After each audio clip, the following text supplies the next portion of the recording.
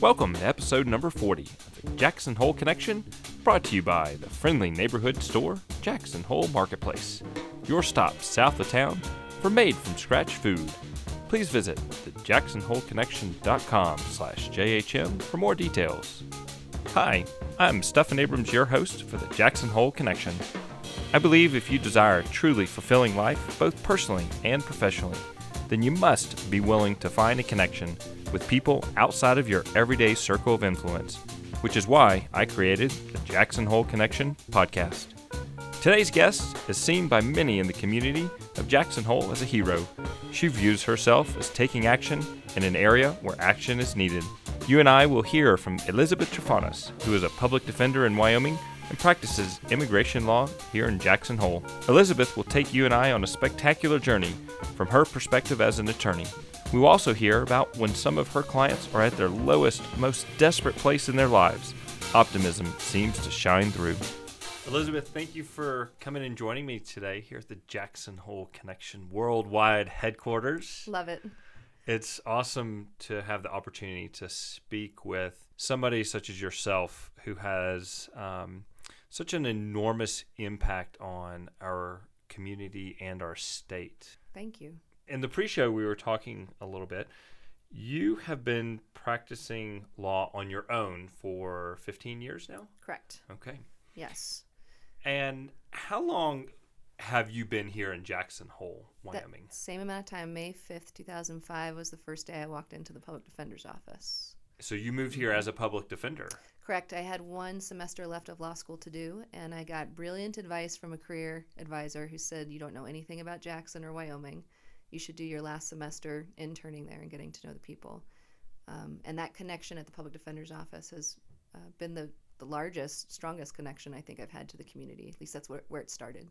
And so why did they recommend to do your last semester here versus so many other places to choose from? Sure. The counselor, who I thought was very wise, who didn't know much about Jackson either, recognized that it was in a part of town that was not very populated. It was more rural, and figured that having connections was going to be very key to being able to put a shingle up here and actually lay down roots here. So, and I think she's absolutely right. People want to come into Jackson all the time, but staying here is really difficult if you don't have that rootedness. And it was just her hunch, and I agreed, and she was absolutely correct. And where did you go to law school, this insightful professor? So I went to law school at California Western School of Law in San Diego, downtown. Okay. Which was a complete fluke that I went there or went to law school because I was working at Torrey Pines in the Science Triangle as a geneticist. And I actually was not interested in the lab anymore. I was working towards my PhD, and Petri dishes at 3 a.m. got really boring. I liked conceptually what I was doing, but not the day-to-day of what I was doing. I lived downtown in the gas lamp area, and the law school was downtown. And I thought, well, maybe that would be interesting. So I promised myself I would apply if I got a certain score on the LSAT. I got that certain score, so I applied. And I did law school on my lunch breaks. I stayed at the lab until the lab actually closed down about my second year of law school, end of my second year. And I was going to be a patent attorney. That was what I thought. That would be the natural sort of marriage of those two things. Didn't take criminal law. Actually, beyond the requisites, I didn't take trial law classes. And I didn't take immigration law classes. I did patent law classes and have never used that. And here I am doing something totally different. So I work with young people a lot, and I think there's this sort of big fake out that you're supposed to know what you want to do, that you're supposed to somehow decide that. I don't really think that exists. I don't think any of us can really envision how we're going to do something. We can envision the why we want to do something, and that can really spur us on. But for me, I always like to tell younger students, you don't know what you want to do. You just have to go do. And what you want to do will start unfolding in front of you. And that's how it's always been for me. Wow. What a phenomenal beginning. Sorry. Working in a lab with Petri dishes, right. Working on your PhD, to saying, I'll give this a try. Why not? And now you're a defense attorney.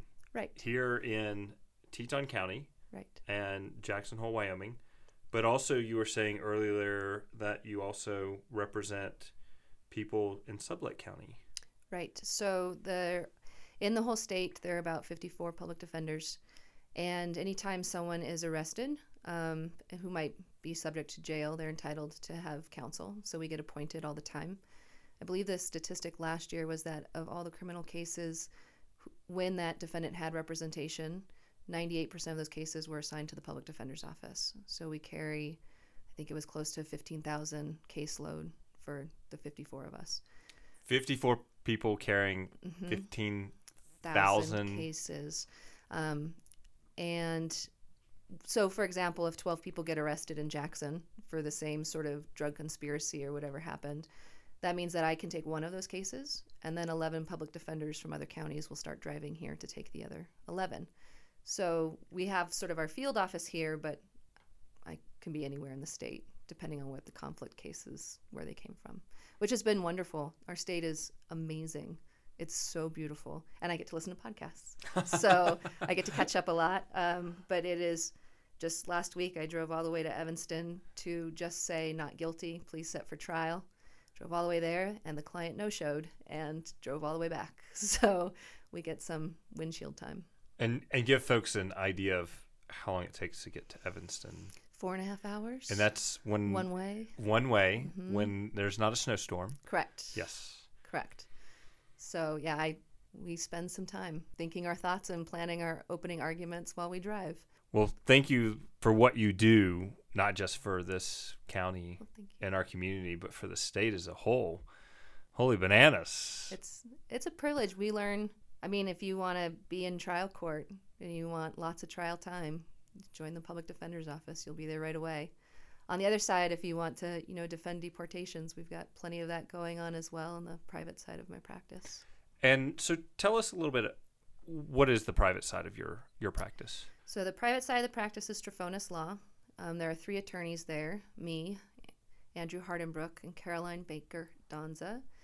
And we have a support staff of 2 people presently. And we can't specialize. You can't say that you specialize in Wyoming. It's sort of against the rules. So we have an emphasis on immigration cases. We do both affirmative cases, which means we try to get people their paperwork before they have any run-ins with immigration, get them here stable, secure, safe, get their paperwork and get them on a path to citizenship. And then we also defend deportations, which we do have quite a lot of lately. Well, thank you for being the voice for people who are in this community that need representation, because part of being here in America is we're all entitled. That's part about being in America, whether you're a citizen or not, you're still entitled to proper representation. Right. And I think that gets muddied at times. We go, the lawyers volunteer to go talk with the 5th graders once a year. Oh, fun. And my favorite question to ask 5th graders is, how many of you have read the Constitution? Some of them have, some of them haven't. Just like adults, some of us have never read it, I suppose. But my question to the kiddos is usually, how many of you believe that this applies to you? Or applies to your parents? Does it apply to everybody? And without fail, the class will tell me that it only applies to citizens. So in our schools, roughly then 1/3 of those kiddos sitting there will say it does not apply to them. And then having that discussion about why it does. It's always very fun to sort of watch their face change to realize that they're protected as well. And it always fascinates me I guess it's a little bit sad that they wouldn't think that they wouldn't feel included in that. How do you feel that people who are in this country could have a better understanding of what their rights are as a person in the country? Well, just yesterday on our Facebook site, we posted posters in English and in Spanish on what basic rights are, especially in dealing with immigration customs enforcement. And I really like the ACLU puts out these cartoons. It's called Know Your Rights. And they're very well done. They're very elegant. If you just Google search ACLU, Know Your Rights, their cartoons will pop up. There's 6 of them, and they're in, I believe, 18 different languages now.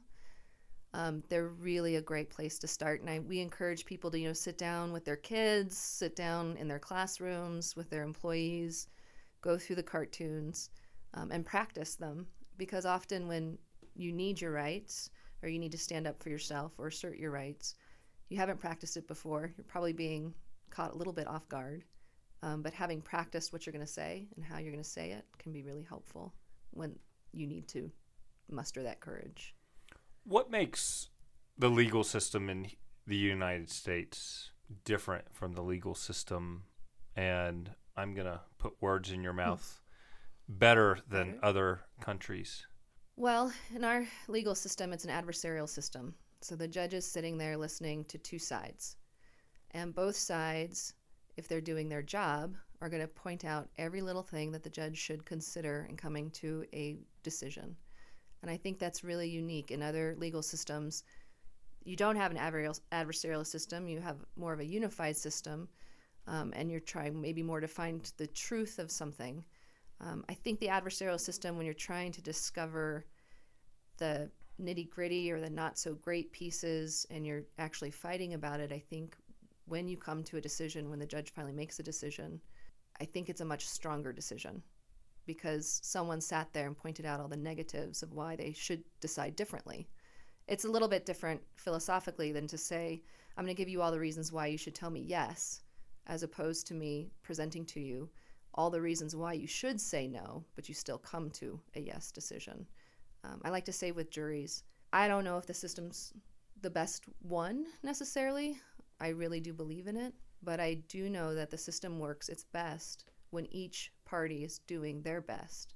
The system only works if the prosecutor really shows the jury everything, and it only works if I really pick at everything. And then the jury should have everything in front of them and should be able to make a true decision. But that only works if I really go after it and if every piece is doing their job. Mm-hmm. And it only works if the jury does their job and really holds the prosecutor's feet to the fire about their burden of proof and really listens to what I say and questions it. And then if they come to a decision that they never question in the middle of the night, then that's as close to it working as I think it can. Fascinating. I had a juror on a really big case a couple years ago. Because it's a small town, you run into people after the fact. Mm-hmm. And he said to me, I never wondered for a second if I made the right decision. Now, he had ruled against me. His decision wasn't for my client. They found him guilty, but that was really one of the largest compliments I could get. And when a judge says that too, I think my supervising attorney was Greg Blankensop, and one of the things he told me that I thought was really helpful was a judge is not there to tell the attorneys what should happen or what the decision should be. We're there to help the judge make the right decision. We're supposed to be helping them come to what justice is. And I think we do the same thing for juries. But sorry, that got a little tangential. You'll have to edit that part out. Maybe. No. we might just keep. We might just. What was I saying? We might even just keep all of this in there. In the episode, because this is what conversation is all about. Right. This is what sitting down and visiting and being able to talk to people. Waiting philosophical, well, right? Sometimes we do get philosophical, but sure. That's how I think, all learn different opinions and viewpoints and can respect different opinions and viewpoints. Right.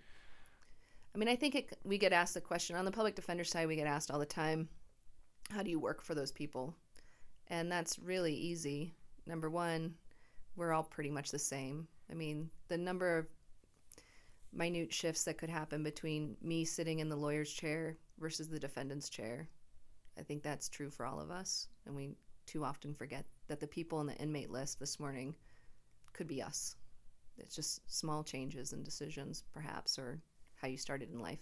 But that, how do you work for that person? My role is not to get someone off on a technicality. My role is to make sure we're doing it right, to make sure that if someone is going to prison and being put in a cage or being deported and may be harmed when they're deported, that decision was made following the rules. We say we have these rules, we should follow the rules, and we'll throw everything at it possible for the decision maker to consider. So hopefully it's done the way it's supposed to be. When you're working with your clients, who do you think learns more? Me. Always. I mean... Why? Well, I'd like to... think that I say something very inspiring or wise to people that are trying to chart their course. Humans are so fascinating.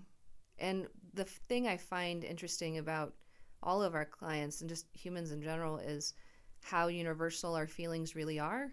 How with my immigrant clients, how universal their thoughts are about family and work and goodness and their lives, and my criminal defendants, how universal their feelings are about doing better, changing, evolving. The greatest, when you're sitting with someone in jail, it's one of the greatest conversations at times, because in the jail, they're probably at their lowest, but they're also at their most optimistic. Undoubtedly, they'll sit there and tell you about how they're going to make it all better, how they're going to change everything. And I find that so amazing, because I think there's a lot of people who maybe have never gotten that low, who can't envision maybe doing it better. They're not inspired in that way. And I also think when you're talking with folks, one thing I find fascinating is just how much shame humans carry that we don't discuss.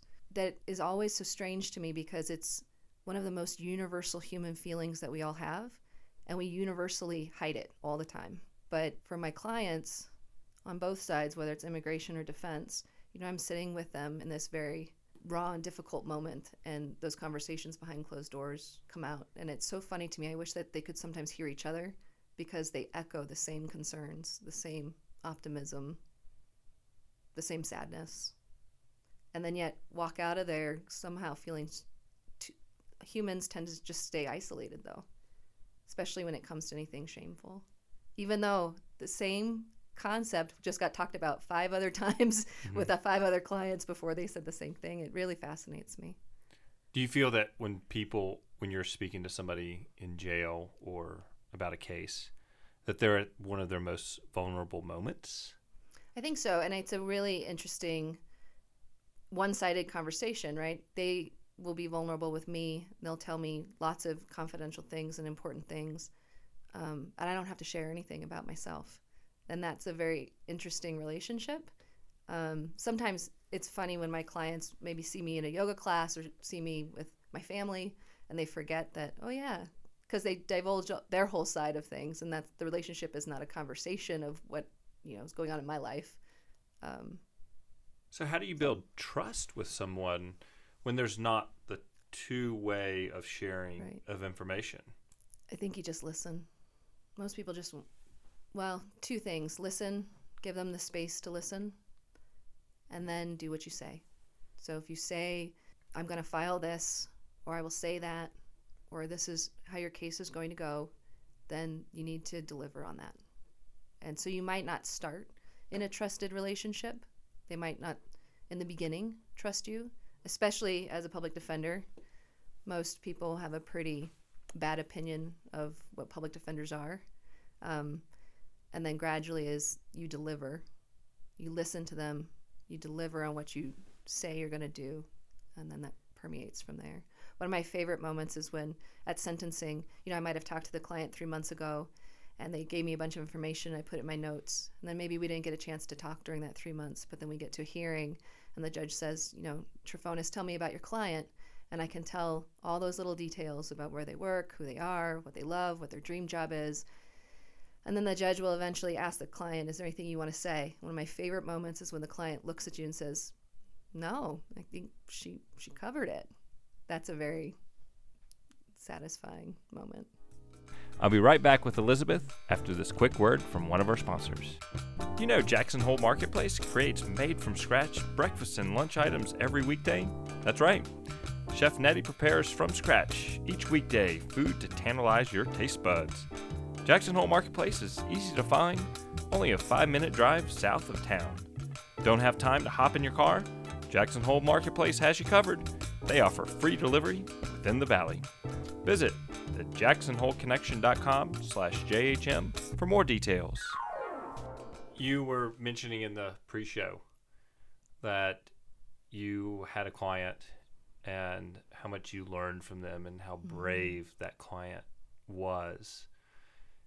Tell us a little bit about what you had to tell a client and how you saw that person was brave and what you learned from them. You're going to make me cry. I'm not But I Barbara won't. Walters No, here. Please no, I know. don't. No one can see me crying, so I'll just try to keep it silent. So I got notice that I had to notify a client that they had 24 hours to decide if they were going to stay in the country unlawfully or if they were going to leave the country permanently. And they had almost 24 hours to the minute to decide that. So I get this in the mail and I open it, and it was it's like I had received, I don't know, a bomb or something with biohazard or something on it. I remember taking the piece of paper out and very quickly, throwing it on the desk and wishing I hadn't seen it. And I tried to ignore it for a few minutes. I went to the restroom or I went to get a cup of tea because I was just genuinely hoping I hadn't read what I read. And then it dawned on me that every moment I was sort of processing this negative information was every moment I was keeping the client from getting this ability to try to make a decision. And when I picked up the phone, I was upset and I was angry about having to deliver this information. I was angry about the decision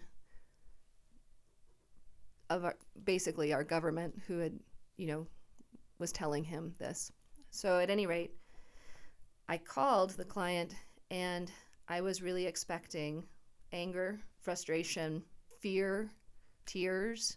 And the client listened, and then we got a family member that was really important to him on the phone. And the response was, I'm going to leave the country. I'm going to pack up my life and get on a plane. And I'm going to do the right thing in the hopes that I can continue to do the right thing in the future and come back to my home here. And he was very positive about it and so brave. He said, well, there must be a reason why I need to go for right now. And I'm sure I'll find that. And I don't know if I could do the same thing. And that's somebody who, it's not as though that they were here for a few moments or a few years. They were here for over a decade. Right. Yeah. No, their life was here. And for him to say, there must be a reason I need to leave, and I'll find that reason. I think we can all learn from that in so many ways. And I appreciate you sharing that story. I know it's tough to share that story, but I know I'm going to reflect on that statement. My response was to be so angry, and his was to be so very accepting that I can think, in talking about it, when I got off the phone, I was just blown away. Powerful for such a young person. Shows that power and insight and strength that we have doesn't necessarily come with age. Right. I think a lot of it can come with reflection when we give ourselves the appropriate space and time to reflect. And and I think that leads into a blog that we were discussing of a mutual friend, 6 Minutes Daily by Sandy Hessler. Yes. That blog has been wonderful. As I actually just this morning, we got another one through the email from Sandy, and I emailed her back. Something is so serendipitous about her blog. And just receiving it this morning was really helpful. I haven't had a moment to read it today's yet, but I will, because I always make that a must-do. Right. Is to read her thoughts, because serendipitously, excuse my mispronunciation of the word, but her podcast episode was the one just before yours. So you're just after Sandy. So for the regular listeners, they've already heard about this, but for the new listeners, now they can go back one episode and listen to Sandy's episode and learn more about her blog and who she is. And I look forward to hearing that one. Yeah, it's going to be spectacular. I tell you, the things that you learn from your clients are just so amazing to me, and I think it shows that we can learn so much from other people.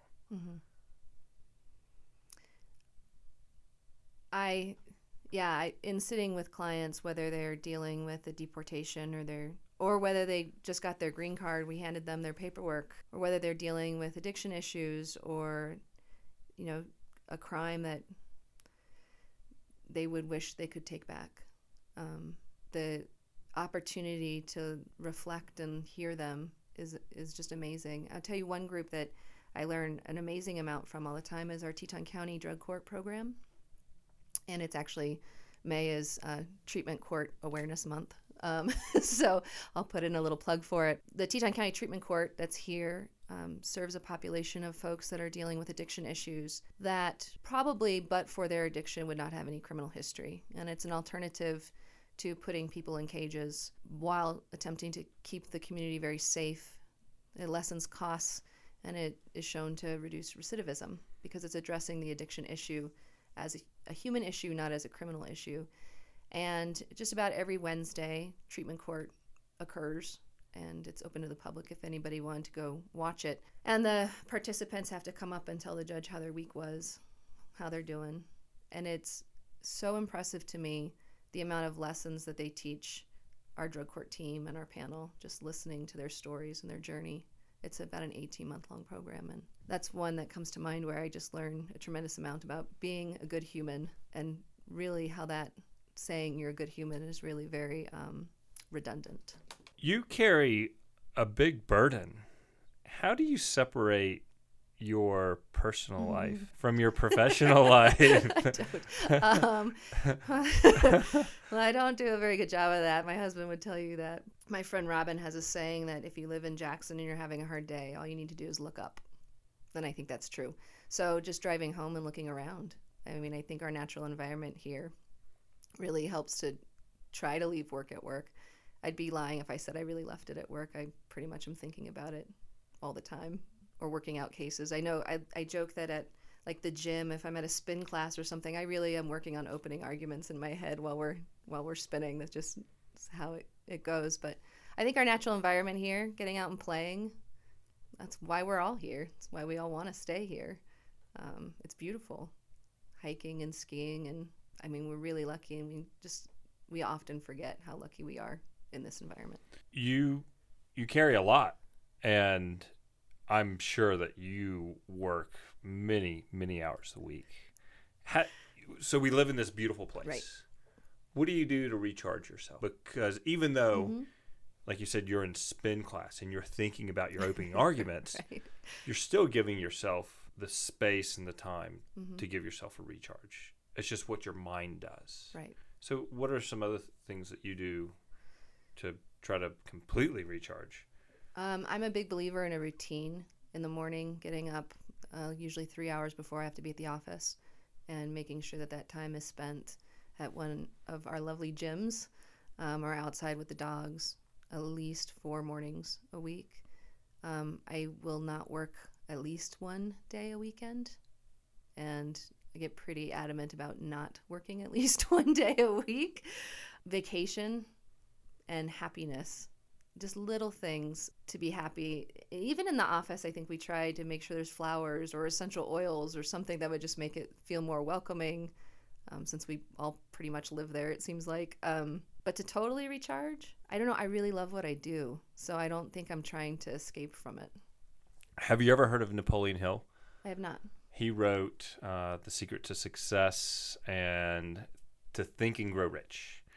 And he wrote it back, I think, in the 30s. And it was a class. He interviewed people like Carnegie and Henry Ford and Vanderbilt and some of those old robber barons or industrial people who led the Industrial Revolution. And he says that if you feel as though that going to work is a burden, then you're not in the right place.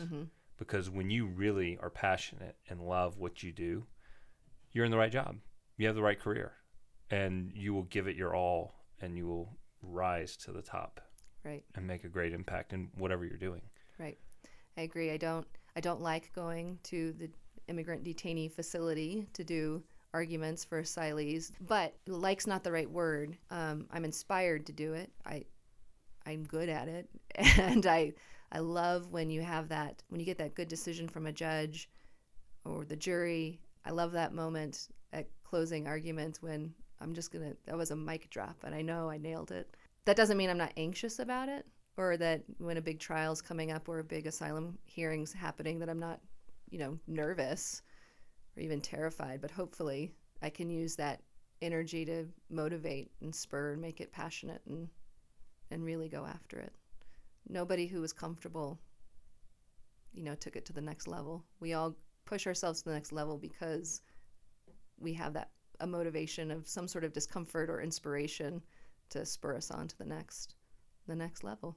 Thank you for doing what you do at the level that you do. I think from talking to you, you completely change my perspective of what I think of a defense attorney, especially a public defender, to where for me, in my eyes, it's more what you see on TV or maybe what you hear on the news, and that is not what you're presenting at all. Right. You are the top of professionalism here. Thank you. The public defender work, I go back and forth actually on a regular basis as to whether or not we should close Trefonas law or I should leave the public defender's office. Having both of those is a lot of work.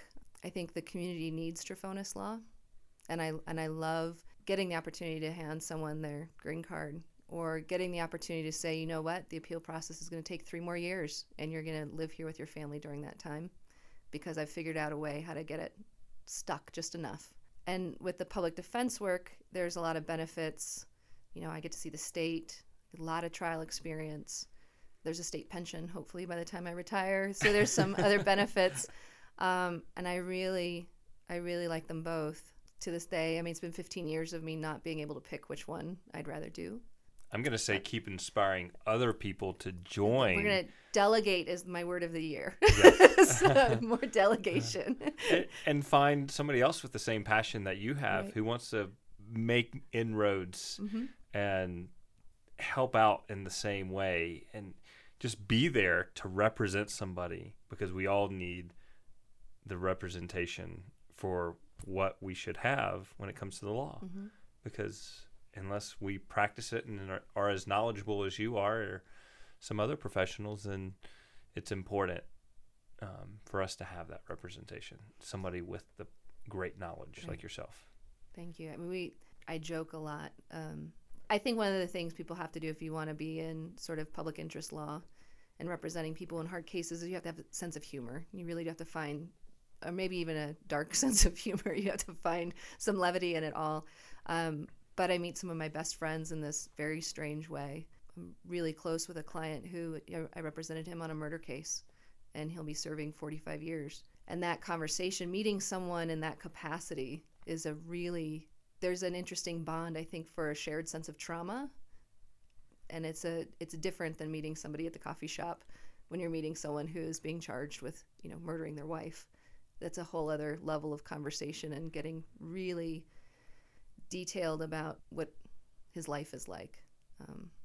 And you can't make that up. There's no other substitute for that kind of conversation. So I'd love to write a book about some of the different stories and clients. And my struggle every time I sit down to write about it, I love to write, but the struggle is always their name, because I find that in trying to come up with a substitute name to hide their identity, it never works. They are who they are, and their name is integral to it, and I always get stuck on the name. Well, you could always just write it with their name, and before you send it to anybody, redact the names. Ooh, just X's and Y's and see how it goes. Just redact the name, and then let your publisher. That's a great idea. Let your publisher put in the names. That's a great idea, because I really do get stuck on some of the names. We were just talking about an attorney who retired a long time ago, was a chief trial attorney in Wyoming, and the chief trial attorneys do capital punishment cases. And his name was Wyatt Skaggs. And I just thought, there is no better public defender, chief trial attorney name for Wyoming than Wyatt Skaggs. But I am actually excited I get to do capital punishment training this August, which I'm excited about, which sounds really weird to say, but I'm really looking forward to learning the next level of representing someone who is looking at a capital punishment case and how that works. So we'll see. Well, that's your industry. Right. I respect. I don't think it sounds weird at all. It's your industry. It's an aspect that is important to your industry, and kudos to you that you're wanting to continue to learn and be involved in law in another aspect. Yeah, it's a funny thing another to dimension. Come home and tell your spouse, sweetie, guess what? I get to go learn death cases. I'm so excited. They're looking at me like, what? But at least my family has been well aware of by nature for a long time, Yes. so they're not surprised. In the pre-show, we talked about 2 books that you enjoy, and you said that you've listened to one of them many times of the windshield time that you've had here in the state. One is Defending the Damned, and the other one is You Are a Badass. Right. What about those like the books? way you said that. What about those books brought those to the forefront of your mind today? Well, when you asked the question, the first one that came to mind was You Are a Badass. But then in your question, you sort of alluded to it being more of a work-related book, and so Defending the Damned came up. I'm forgetting on the name of the author, and I apologize for that because it's a wonderful book. It's a sad book, but it looks through the first public defender's office in Chicago, and that's really where public defense came from. You know, the right to have a public defender began in the 70s. It's sort of something we've always thought was a part of our Constitution and our history, and it's just not true. It's only 50 years old, a little more than 50 years old. It's the Gideon v. Wainwright case of the U.S. Supreme Court, where it was finally determined that you had the right to appointed counsel if your liberty was at stake. And at any rate, Chicago was the first public defender's offices. And this is a story about a public defender from that office defending their clients, who their clients are, what their lives look like. And when I read it, I wasn't inspired. So, it is inspiring, the story, but for me, it was more having a sense of solidarity that, I'm the only one in this office on this side of the state. So there's a lot of alone time on how to work cases. And listservs are helpful, but they're not the same thing sometimes. And so to read that book and to realize I was on the right track with what I was doing, how I was processing things, or how I was attempting to work cases, as well as that there were just other people out there that were as wackadoodle as I was that wanted to do this work. I love really the technical term, me. wackadoodle. Yeah, wackadoodle. Thank you. I think it's a bona fide psychiatric issue. You have to want to be a public defender. I get asked a lot by clients. I find it funny. Clients will ask me if I've been punished, and that's why I'm a public defender. They'll ask if I'm also a real attorney, and I like to respond that, no, I'm just a figment of your imagination right now. Asked how long I have to do it for, and it's interesting, people's perspectives on what a public defender is. But Defending the Damned was a really inspiring book. And then You Are a Badass is a self-improvement book by Jen Sincero. And she's very funny, and I recommend the audiobook because she reads it.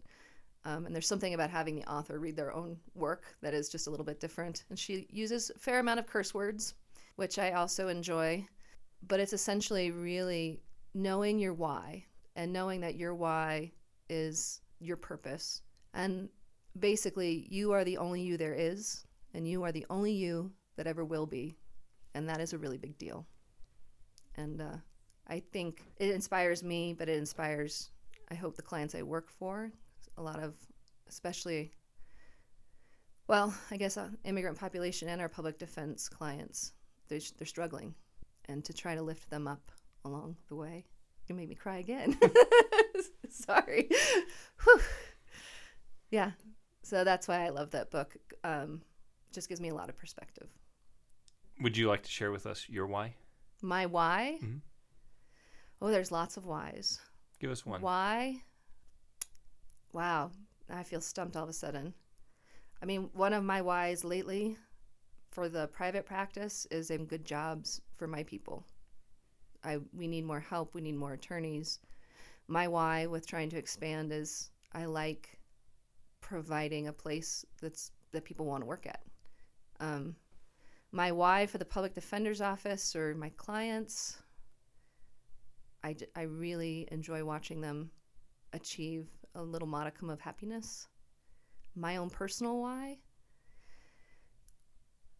I think my why, to be perfectly honest, which is never a phrase you should say because you should always be perfectly honest, so I'll say frankly, when I think about writing a book about my clients, the character in the book, the public defender in the book, by the end you learn that the reason why she's doing everything is because she's saving herself.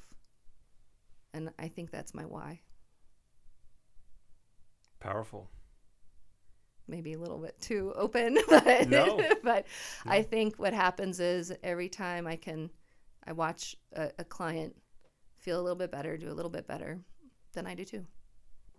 You can inspire a lot of people with those words to help people feel and be a little bit better, that you will as well. Right. Because we can learn so much from everyone else. Elizabeth, this has been a phenomenal session with you today. Thank you. I appreciate it. Thank you for your time, because your time is very limited and valuable with the impacts that you're making for people in this community and throughout the state. If people listening wanted to reach out to you, how can they contact you? They're welcome to call the office. They need to leave a voicemail. We don't chase down ghost calls. The phone number for that is area code 307-203-9019. I really love email. Hopefully none of the judges are listening to this, but I love email because when I'm in a hearing, I can still respond to the email while I'm sitting there. So people are welcome to email me, and that's emwt@trefonaslaw.com. Spectacular. Thank you. I hope so. It is. Thank you, Elizabeth. You keep impacting people's lives the way that you do, and your why will come real. Have a good day. Thank you. I love hearing from you all, my listeners and subscribers. So, if you have feedback or suggestions, please send an email to connect@thejacksonholeconnection.com. Please remember, when you're in Jackson Hole, be sure to visit my friends at Jackson Hole Marketplace, just a short drive south of town. And I could not create this podcast without the support of my lovely wife, Laura, my editor, Michael Morey, my musical director, Luke Taylor, and my marketing guru, Tana Hoffman. I sure hope you have enjoyed this episode, and I look forward to seeing you back for the next episode of the Jackson Hole Connection.